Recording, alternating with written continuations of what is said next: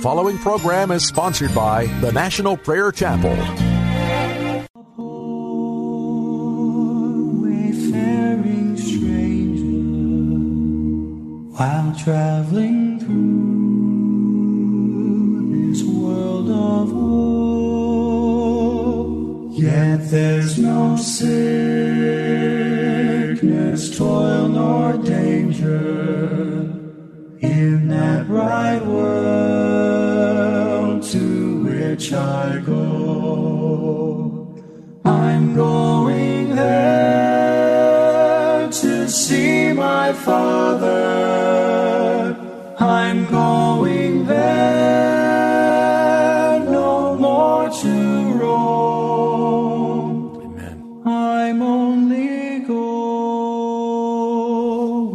over Jordan. I'm only going over home. I know dark clouds will gather round me. I know my way is rough and steep, but golden fields lie out before me, where God's redeemed shall ever sleep. I'm going there to see my mother. She said she'd meet me when I come. I'm only going over Jordan. I'm only going over home. I'll soon be free from every trial. My body sleep in the churchyard. I'll drop the cross of self-denial and enter on my great reward. I'm going there to see my Savior, to sing His praise forevermore.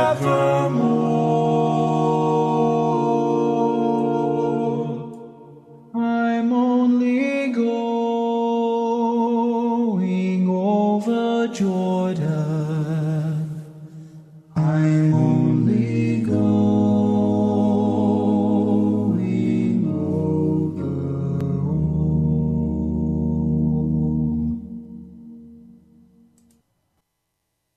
Welcome to Pilgrim's Progress. I'm Pastor Ray from the National Prayer Chapel. There is nothing that you can do that will hinder faith and the operation of the Holy Spirit as much as self-assertiveness. The human spirit rising up and saying, I can do it. Wisdom, the strength, the self-sufficiency of the human heart and the human mind. It must be crucified. And this is where the fight is. This is the battle to become, in reality, knowing that we are undone, insufficient, helpless in our own consciousness, thoroughly humbled before a mighty God. This must happen before we can receive what God wants to give us. We must come to a place of utter and complete abandonment of our mind, body, and soul to Jesus Christ. That's the battle. To begin to humble our hearts, to lay aside our self-sufficiency, to seek his face. Now, I want to share a story with you today. It's about a woman by the name of Hadassah. She is living with her cousin. She has lost her parents. I don't know how they died, but they're gone. And she was left without care as a child. And Mordecai took her in and adopted her as his own daughter. Now, Mordecai is a man of great wisdom. He's a man who is financially well off. He loves Hadassah. And he gives her an Egyptian name, Esther. Now, what's so exciting about the story of Esther, if you cut away all of the grandeur of her life, is you find a young woman who is able to totally abandon herself for the will of God. This is what you and I are called to do. To abandon ourselves, even our own lives, to the will of God. The Lord has said to me audibly, wait upon the Lord. He said it sternly. Wait upon the Lord. It was a stern command. Wait upon the Lord. Well, hey, I'm not a man who likes to wait. I'm a man who likes to do and go and accomplish, be somebody. It's hard to go and accomplish and be somebody when all you're doing is waiting before God. I can tell you it takes time to be holy. Everything around me is rushing and hurrying and pushing. The Lord says, take time. Be holy.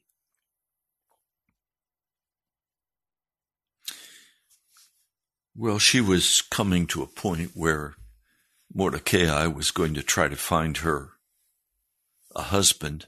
She was at that age. He was very concerned because he did not want her to be taken by a Medo-Persian by force. He was in a foreign land where they've been slaves for years now. King Xerxes had taken the throne. He was a Persian.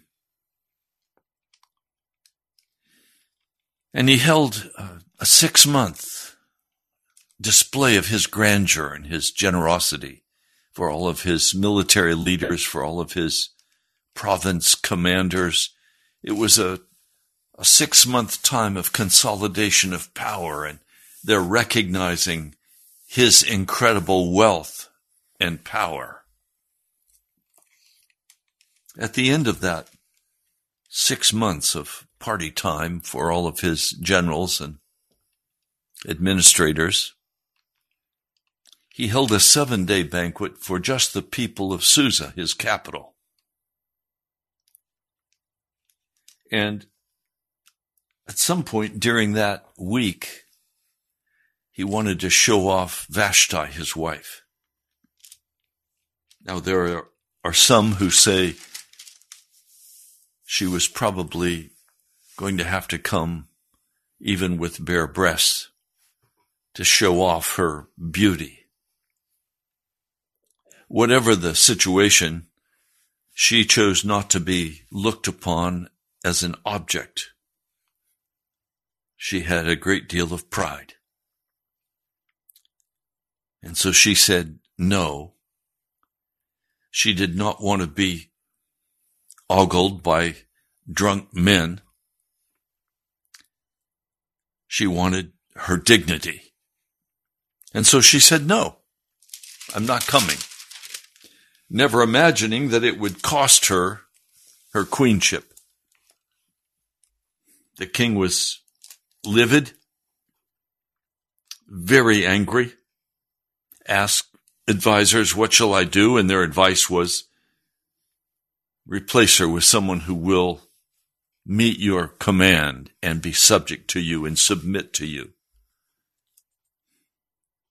And so the plan was put in place, and they began to hold beauty contests to choose the most beautiful women throughout the entire empire and send them to Susa. And in the process of doing that, Esther was taken, probably taken by force. It was not optional. This was for the king.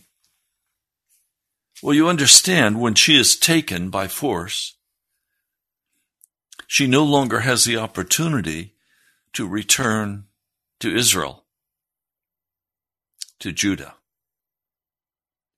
to Jerusalem.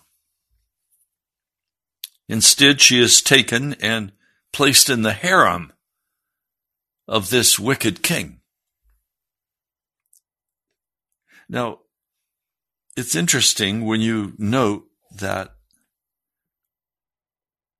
she then had an attitude not of bitterness or anger, as I'm sure many of the young women did, but instead, she had a pleasant face. She was trusting in the God of her fathers. She didn't know what would happen. As far as she was concerned, probably she would be a part of a harem for the rest of her life, and that would primarily be, if on occasion requested, to serve the sexual desires of the king. And the rest of her time would be spent in cleaning and custodial, even cooking duties in the palace. She was to be a slave in the kingdom of the Medo-Persians. Certainly not the life that she had dreamed of. Her life was being transformed. Now, before she could go to King Xerxes for him to try her out and see if he liked her, as compared to the other women that were being brought to him, 12 months of beauty treatments were prescribed, 6 months with oil of myrrh, and 6 with perfumes, a year in preparation. Now, this was not a hurried process. Probably 3 to 4 years would pass before she's finally brought before the king. When it was her turn to go before the king for a night of the king trying out this woman to see if she was to be the queen. Remember, this whole harem is just the most beautiful women in the country, taken by force. And after she had spent the evening, the night with the king, she would return to another part of the harem where she would no longer be a virgin. And she could not return to the king unless he asked for her by name.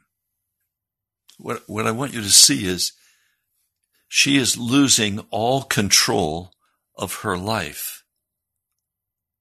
She is utterly subject to the commands of others.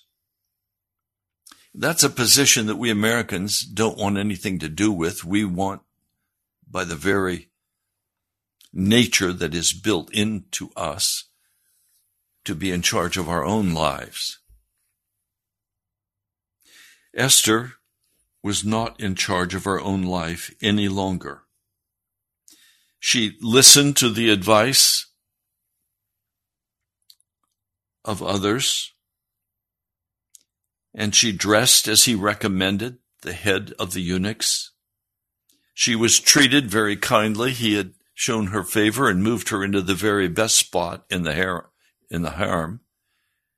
He had given her servants, women servants, to help take care of her, 7 women, to help care for her clothing, her baths, her massages, what she was supposed to do. And so the scriptures tell us in the book of Esther, the 2nd chapter, Esther won the favor of everyone who saw her. She was taken to King Xerxes in the royal residence in the 10th month, the 7th year of his reign. Vashti was dismissed after 3 years of his reign. So it was at least 4 years before she finally went before the king. Do you understand what I'm saying? Time passed by. You cannot be holy without taking time. Time away from your television, time away from your internet, time away from your games, time away from your entertainment, time away from pleasing yourself. It takes time to be holy.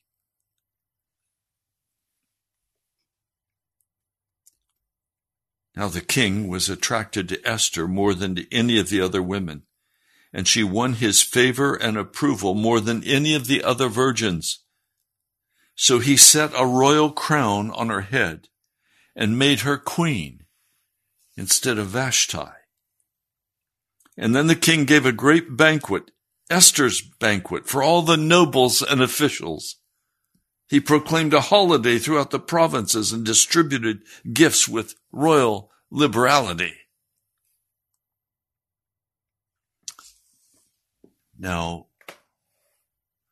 during this time, Mordecai, year after year, was every day walking past and even standing as close as possible to the fenced-in, walled-in court of the harem. He was eager for word about how his precious Esther was doing. Now, in the process, he would sit at the king's gate as he was able to, and there he heard 2 of the guards whispering to one another about how they were going to assassinate Xerxes, Darius the king. And he told Esther, I don't know how, but he got word to her. And she went to the authorities, and it got to the king. In fact, the scriptures say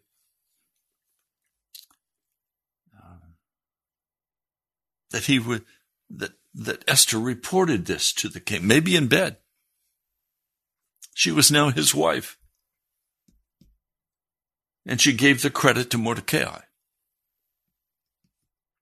Well, they investigated and found that it was true, that they were planning to assassinate the king, and they were executed. Now, after this, Haman began to take front and center place, and Haman is an Agite, a bitter enemy of all Jewish people. Now, please, I'm not primarily interested in the story, even though it's a fascinating and wonderful, entertaining story. It's one of my favorite stories in all of Scripture. Mordecai would not bow down as the king had commanded and honor Haman as though he were someone important, Mordecai knew that he was a bitter enemy and he would not show him reverence. And so the officials at the king's gate asked Haman, is it okay with you that Mordecai doesn't bow his knee to you?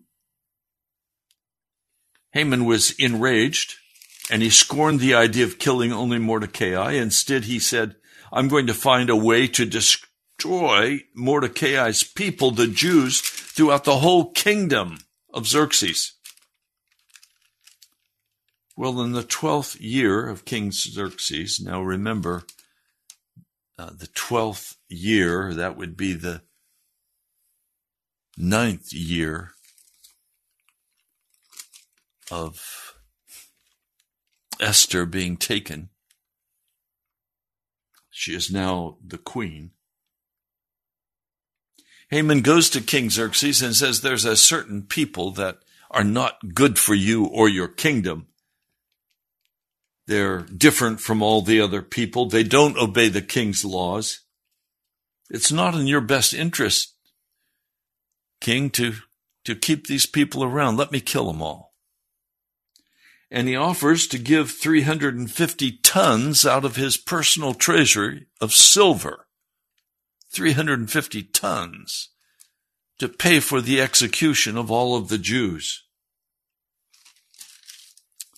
Now, all of this is setting up the circumstances outside of Esther's control or power that will test her to the very limit. And the question is, will she abandon herself, give up her life for her people and for her God?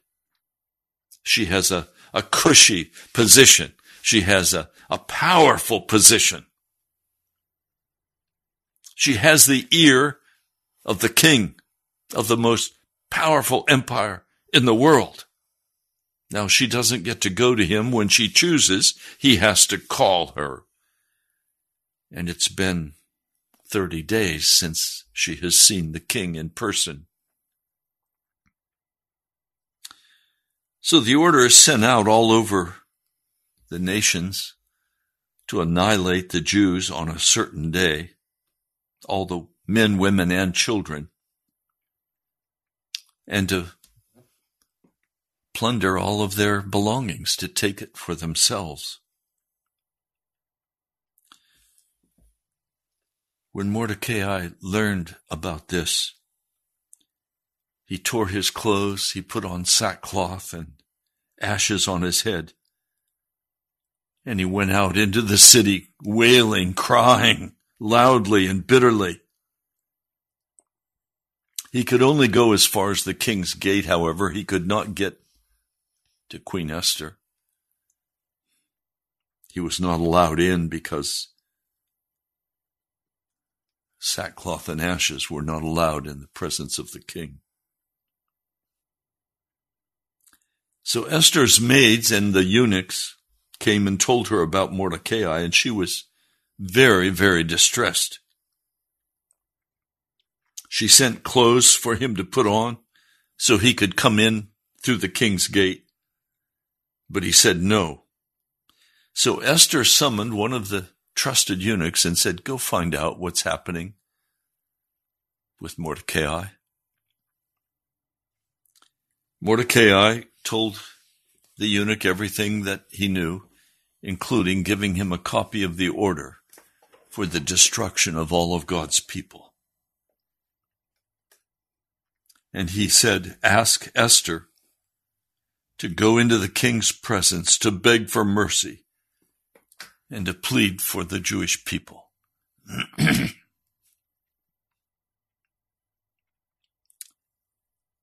Well, she told him to go back and tell Mordecai, all the king's officials and the people of the royal province know that for any man or woman who approaches the king in the inner court without being summoned, the king has but one law, and that is to put that person to death.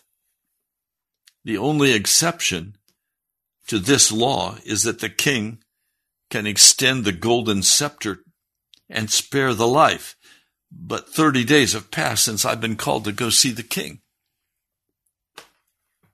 Now I want you to get the picture. There's a grave crisis for God's people. And Mordecai is asking her to risk her life, to abandon her life for the sake of God's people.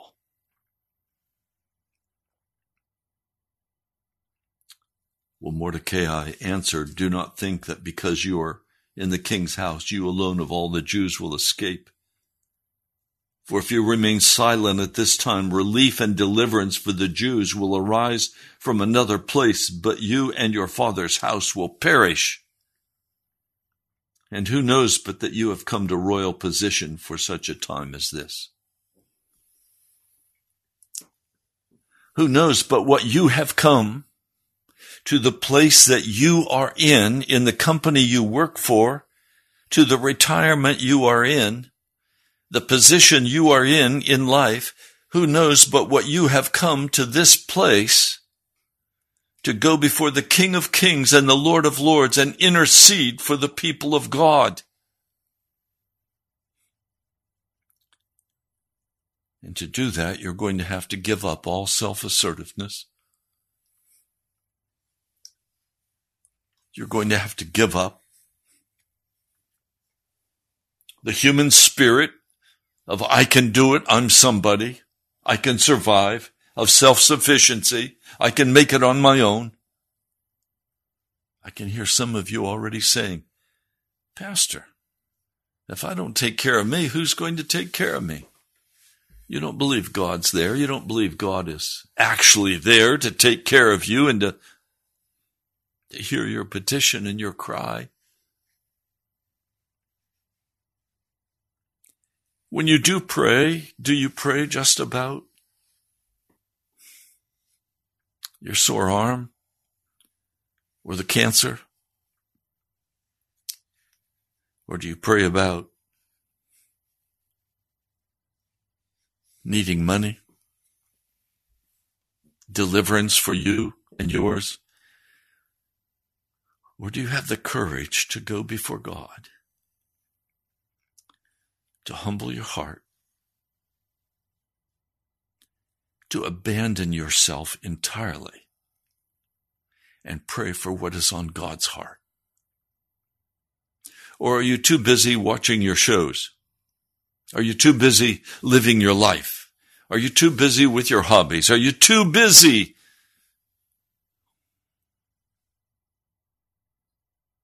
Are you rushing on with the world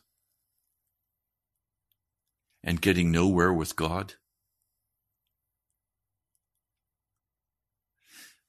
You don't get somewhere with God with intellectual knowledge. You don't get somewhere with God by gaining new information from the Scriptures. You get somewhere with God by abandoning yourself to Him and humbling your heart and acknowledge that you have no authority or power to change what's happening in this nation or in the church. And you begin to cry out for men and women, for their salvation. You begin to feel the reality that others are going to die if you cannot reach the throne of God for them.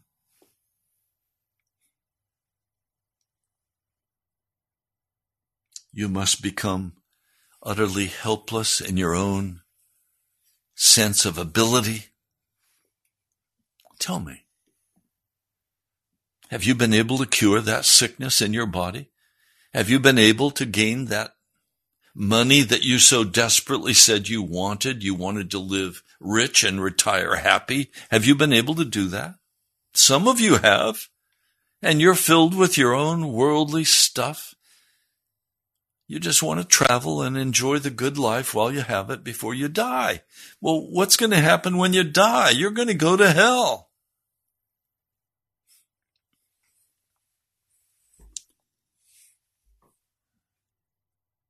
Queen Esther had to face the reality that she was going to have to become totally abandoned to a mission that could cost her her life.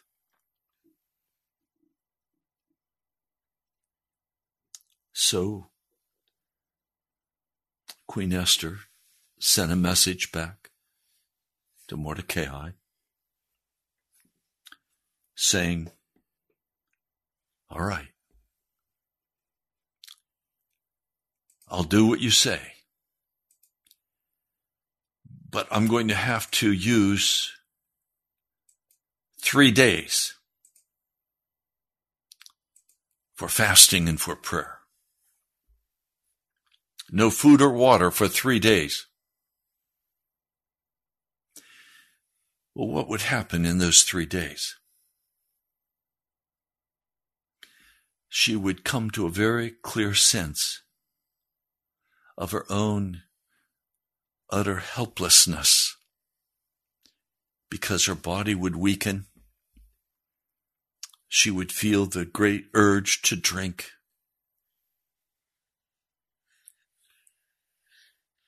She would be faced with her own fallibility.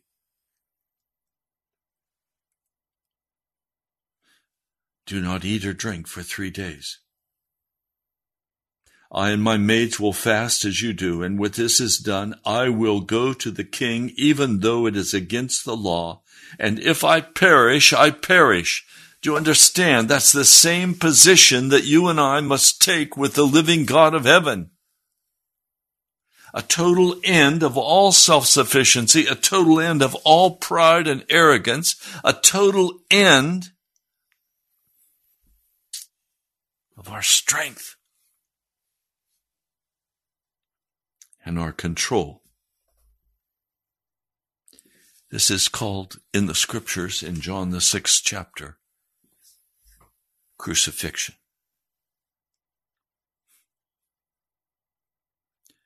When Jesus was crucified on that cross, he was stripped naked. And then he was put up on that cross and nailed to it with his arms spread wide. He had no ability to protect himself. He was to die of exposure, of the wounds that had been inflicted, deep wounds, bloody wounds on his back, now against that rough timber that he was pinned to with nails. His feet nailed. He would die of suffocation.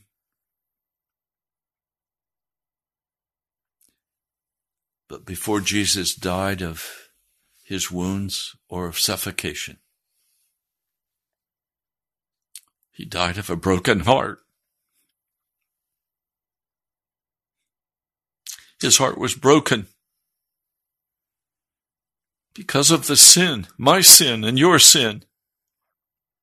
He died of a broken heart because he saw the consequences of our wickedness and our pride and our arrogance. He utterly humbled himself and died on that cross, stripped high and wide, shamed, with no sin. He did nothing wrong. He just loved the human person. He poured out his heart for us.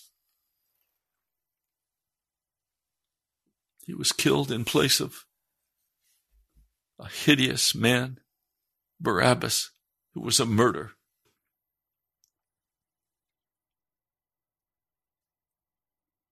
He died of a broken heart.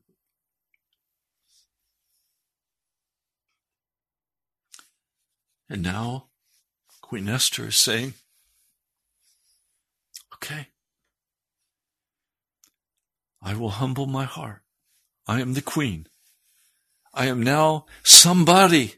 I now have servants and I have money and I have power. I have everything. I give it all up. I walk away from it I become a lawbreaker, and the king has the right and may very well execute me. On the third day, Esther put on her royal robes. I want you to put on your royal robe. I want you to put on the righteous actions of a godly man or woman.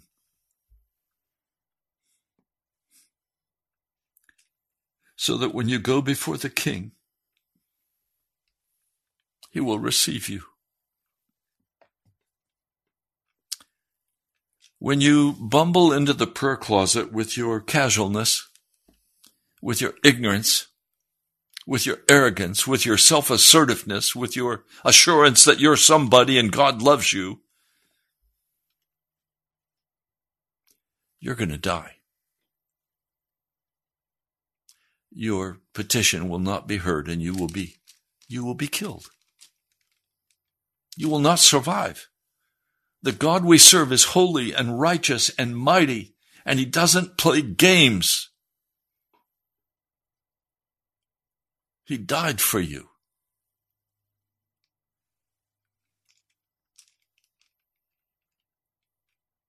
And so she went in, and she humbly stood in the court. I'm sure many tried to dissuade her because they knew the risk she was taking. But she shook her head no. She waited, and I'm sure she had a smile on her face. Esther had a sweet, sweet spirit. She abandoned herself for her people, but she did not do that with a frown and in anger and in bitterness. She did it with a sweet, sweet spirit.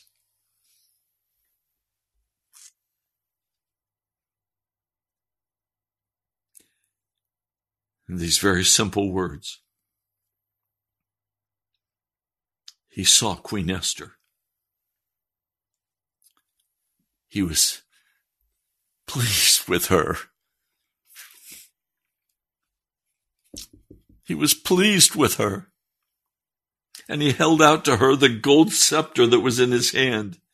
And Esther approached and touched the tip of the scepter. And I'm sure the authorities were all saying, wow, he loves Esther. Nobody could have gotten away with this but Esther. What is it, Queen Esther? He spoke with such kindness. Oh, I want to hear my father say, what is it, Ray? I want him to look upon me and be pleased and hold out the gold scepter to me and say, what is it, Ray? What is your request? And the king said, up to half the kingdom. Just ask, it'll be given to you. And Esther replied, if it pleases the king, let the king together with Haman come tomorrow or today to a banquet I've prepared for him. Come and eat with me, king.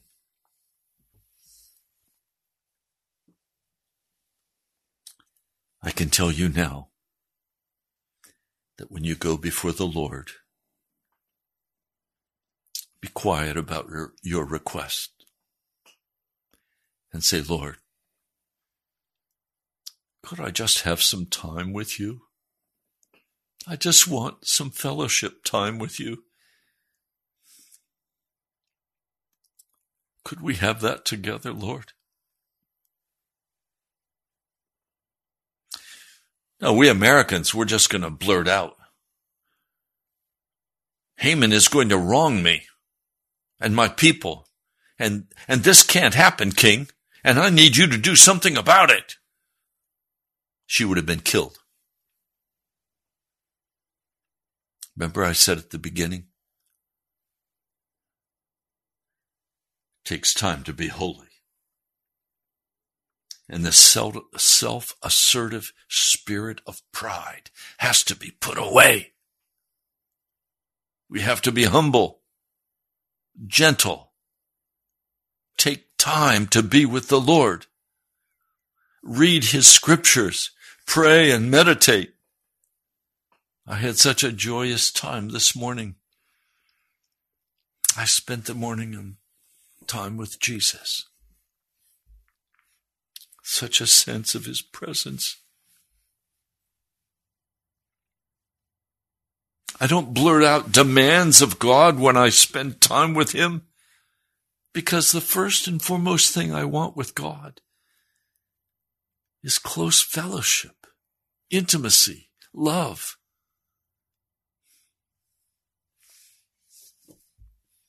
Try, if you're married, going into the bedroom with your wife or your husband, and before you even embrace her or him, before you even kiss or touch, tell him all the things that you want from him that are wrong. I tell you what, you will totally destroy the evening, and you will end in a major fight. So we're so arrogant, so proud, so demanding. So the king took Haman, and they went to the queen's palace. And there they enjoyed a wonderful meal. And then as they were drinking wine after the meal, the king again asked Esther, "What is your petition? What do you want? It'll be given to you. I'll do all you ask." Now you would think she would say, "Well, this is what I need, king. We Americans, we're in a hurry. We don't have time." Esther replied, this is Esther, the 5th chapter, verse 7. My petition and my request is this: if the king regards me with favor and if it pleases the king to grant my petition and to fulfill my request, let the king and Haman come tomorrow to the banquet I will prepare for them, and then I will answer the king's question. Do you see how kindly, how humbly she treated the King of Kings for her, the monarch? Can we treat Jesus any less with love and respect and tenderness? He is the King of the universe. We don't just bumble into his presence and say, "I need this and this and this and this." No, that grieves the Holy Spirit and he leaves us. You're going to have to forget about yourself, and you're going to have to abandon yourself, knowing that you may die. Knowing that you do not have the power to save yourself. You do not have the power to provide for yourself. That all that you have and all that you are has come from the hand of Almighty God. And so you come humbly and gently into his presence. You don't give him a to-do list. You don't give him a list of demands. You come recognizing that he is the all-sufficient King of Kings and Lord of your life and the lover of your soul. Can you do anything but come and love him back?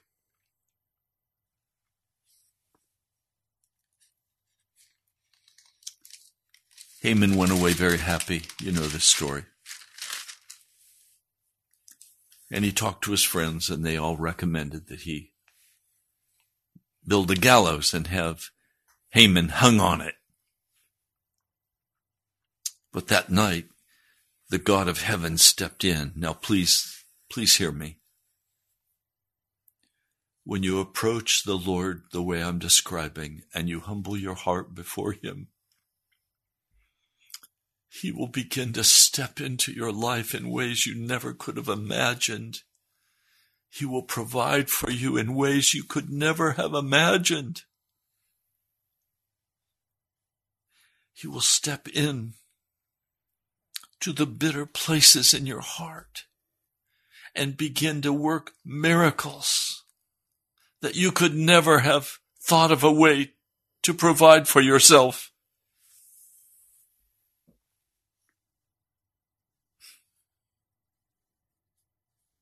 The king remembers, after listening to the reading of his servant, that Mordecai had saved his life.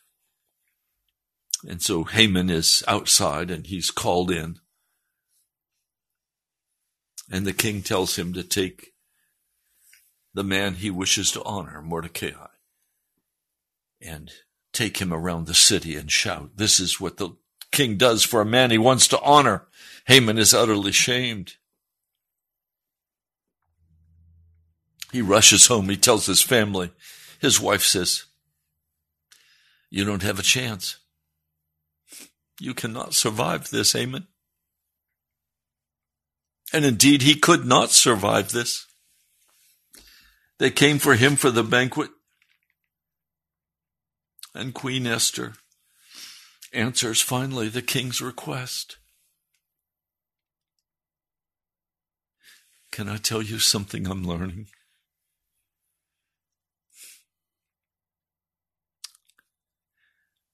I'm learning to wait until the Lord asks me, "Ray, what would you like from me?"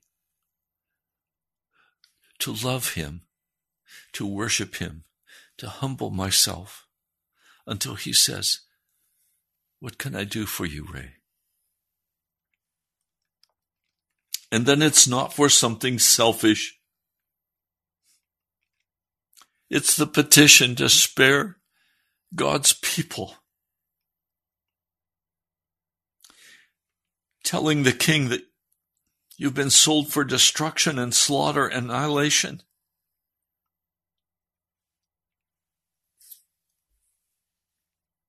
And Xerxes answers, "Who is he? Where is the man who dares to do such a thing?" And Esther says the adversary and enemy is this vile Haman. Well, Haman is soon swinging from the gallows that he had built for Mordecai. And Xerxes gives Queen Esther the estate of Haman. Mordecai is brought into the presence of the king as he now understands the relationship between his queen and Mordecai. The king takes off his signet ring and gives it to Mordecai. And he becomes second in command, becomes more and more powerful. And all that Haman had is now given. The 350 tons of silver and the gold, the estate, the properties, everything is given to Mordecai.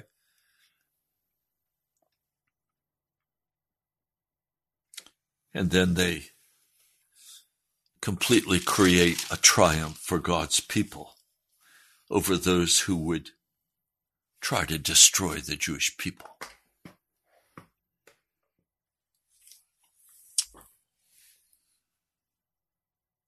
The United States had better be very careful about trying to tell the Jewish people that they must give up their claim to Jerusalem. It is God's city. They are God's people. They still are God's people. And if you've read Romans, the 9th chapter, and if you've read the book of Revelation, you know that God has not rejected the Jews, and He will save a remnant of the Jewish people. They are His people. He loves them. And Jerusalem is His city.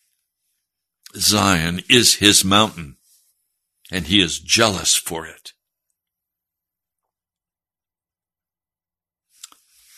Well, I want to close today. And I want to ask you, are you prepared to abandon yourself to the King of Kings and the Lord of Lords? Are you willing to humble your heart? Are you willing to spend the time that it takes to be holy? Are you willing to give up your demands?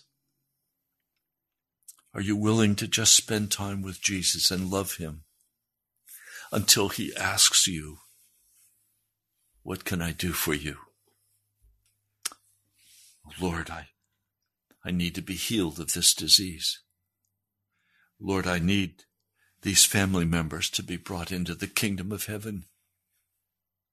Lord, I need my heart to be changed. And the Lord will do it for you. It's time to give up your demands of God and of every other person. It's time to humble your heart before a mighty God. It's time to give up your self-assertiveness and your opinions. Can I tell you, I am heart sick at my opinions and the opinions of people. I don't care what the opinion of man is. I care what God believes and what God wants. My Father, my Lord. I care what he says. I abandon myself to him, even if it costs me my life. I abandon myself to Jesus. I will not walk in self-assertiveness. I will walk humbly before him. I will invite him to banquet with me.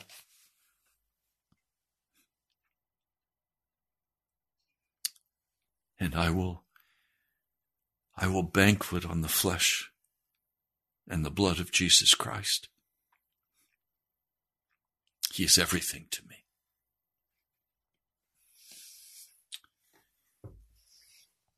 Well, that's it for our time today.